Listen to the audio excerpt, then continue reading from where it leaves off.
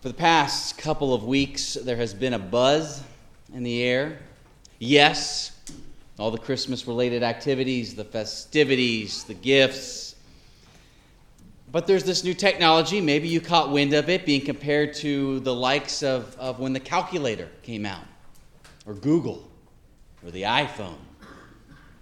People are just starting to appreciate this potential and this pitfall that comes with this technology that it really does seem fairly significant. ChatGPT. Not the most exciting name for an artificial intelligence bot that came out very late November, but it does a lot. You type into your computer just a few words describing what you might like written, and within seconds, it goes so far beyond Siri, Alexa, any other search engines, and it puts in very human tone, well-crafted articles, copy for your website, letters, term papers, makes up recipes for cooking, writes very good code for computers. I couldn't help myself. Write a Presbyterian sermon based on Luke chapter 2, verses 15 through 20. Opening paragraph from ChatGPT. Dear brothers and sisters in Christ. Today's passage from Luke's Gospel tells the story of the shepherds who were visited by an angel and given the good news of the birth of Jesus. The angels tell the shepherd that they will find the baby wrapped in swaddling clothes and lying in a manger. And when the shepherds go to see this newborn child, they are filled with wonder and amazement at all they had seen and heard. Not bad, helpful summary opening of what we've just read together. I tried 3 different sermon writing prompts. One with that Presbyterian emphasis. One, I invited the tone to be warm and inviting. Another, I asked for specifically for Christmas Eve. I'll come back very briefly to what ChatGPT gave me. But for now, I'm mindful of the irony of all of this. Our society gathers in amazement and wonder, perhaps fear, before a technology that could take a few broad brushstrokes of words and bring them together in a long-form content that's compelling, that's concrete, that's paradigm shifting for likely a number of industries because of how human it is. And all of this is unfolding in the very same season we celebrate Jesus, who takes the very broad brushstrokes of prophetic words that speak of this wonderful counselor, this mighty God, this everlasting Father, this Prince of Peace, and in his life brings them together in something of a long-form content that is compelling and concrete and paradigm-shifting for all of human history precisely because it is so human. Jesus is the clear translation of all of God's promises. Love translated into human. Hope translated into human. The Christmas declaration specifically is that amidst all the very real darkness and pain and grief and hurt that we carry in this room and that's carried by this world, he is born among us as one of us.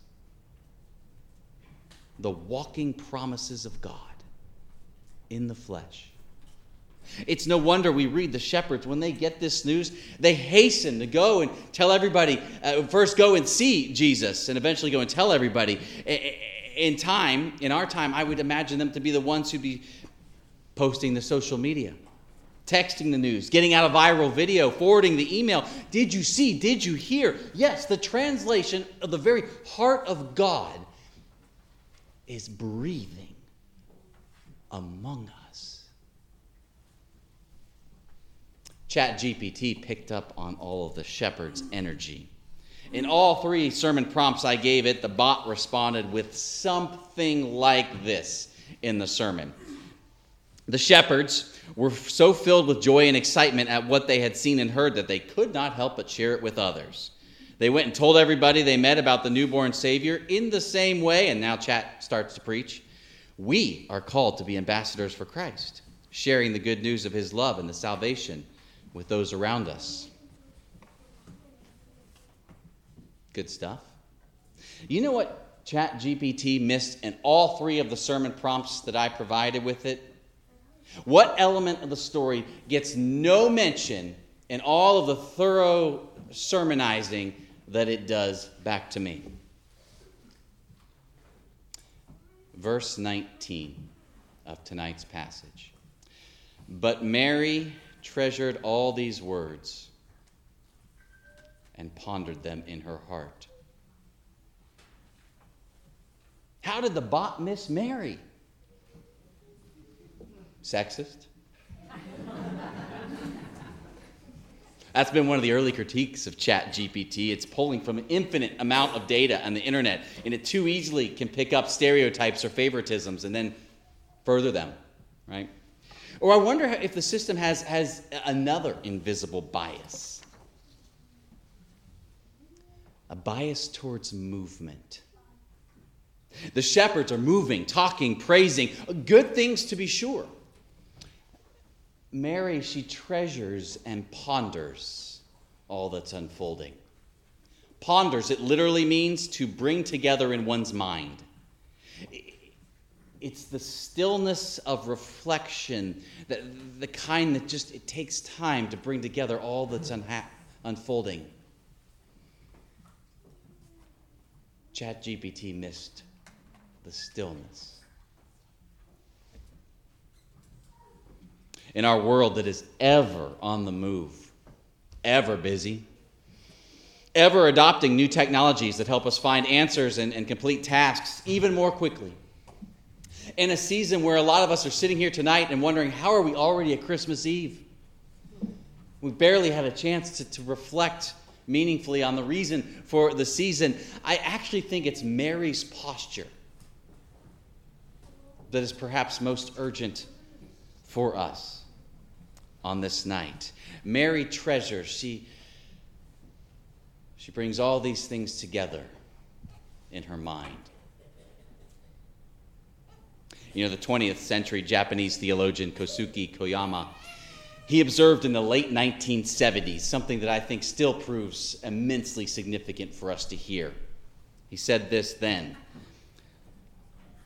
love has a speed.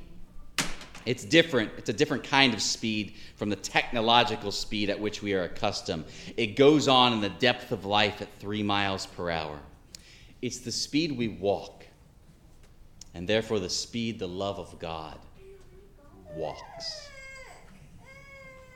Love moves at a walking pace, a pondering pace. And so the things of God's love, joy, peace, patience, kindness, justice, generosity, they emerge, they grow, they move at a 3-mile-an-hour pace. And much as we sometimes ache for it to be otherwise out there and in here, the things of love do not bloom overnight. They do not burst forth from a singular social media post. They do not turn a heart around in a matter of hours, days. When I read verse 19, I see Mary settling before her son, love in the flesh. And I see her setting her heart to his pace, setting her heart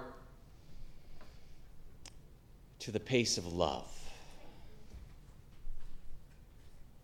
I wonder if some of us aren't here tonight, perhaps at an unconscious level, because we know somewhere deep within that amidst all the hustle and the bustle of life and the technologies and the anxieties and the what-ifs, we hunger to do as we sing, "Oh, come, let us adore him." Ponder him. Slow enough to bring the promises of God together with where we are in our lives and where this world is.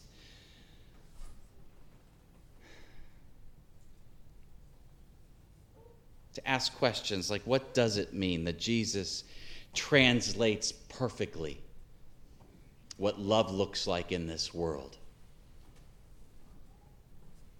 Ponder, what does it mean in our world, in our lives, amidst all the pain and the grief, the darkness and the uncertainty? What does it mean that he is the King of Kings, the Lord of Lords, the Messiah who reigns?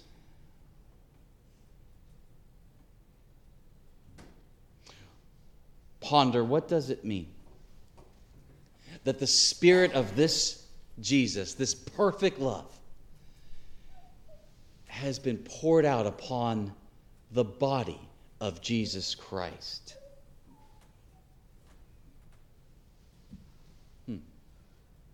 And if God's very Spirit of love is poured out by grace into our lives, are we ourselves the miracle translation of the most important gift in the world? God's love. Much to ponder. As the Presbyterian minister and author Frederick Buechner, who went to be with our Lord just earlier this year, he once observed, you know what keeps the wild hope of Christmas alive year after year? In a world notorious for dashing all hopes, is the haunting dream that the child who was born that day may yet be born again, even in us. May our hearts sit alongside that of Mary's heart and have space to receive the gift of Jesus himself, born this day, amidst all we carry, amidst all this world carries. And by the power of Jesus himself, whose very Spirit is within us, may we discover ways to give a fresh translation of that love, even this night and tomorrow and this season. Merry Christmas. Amen.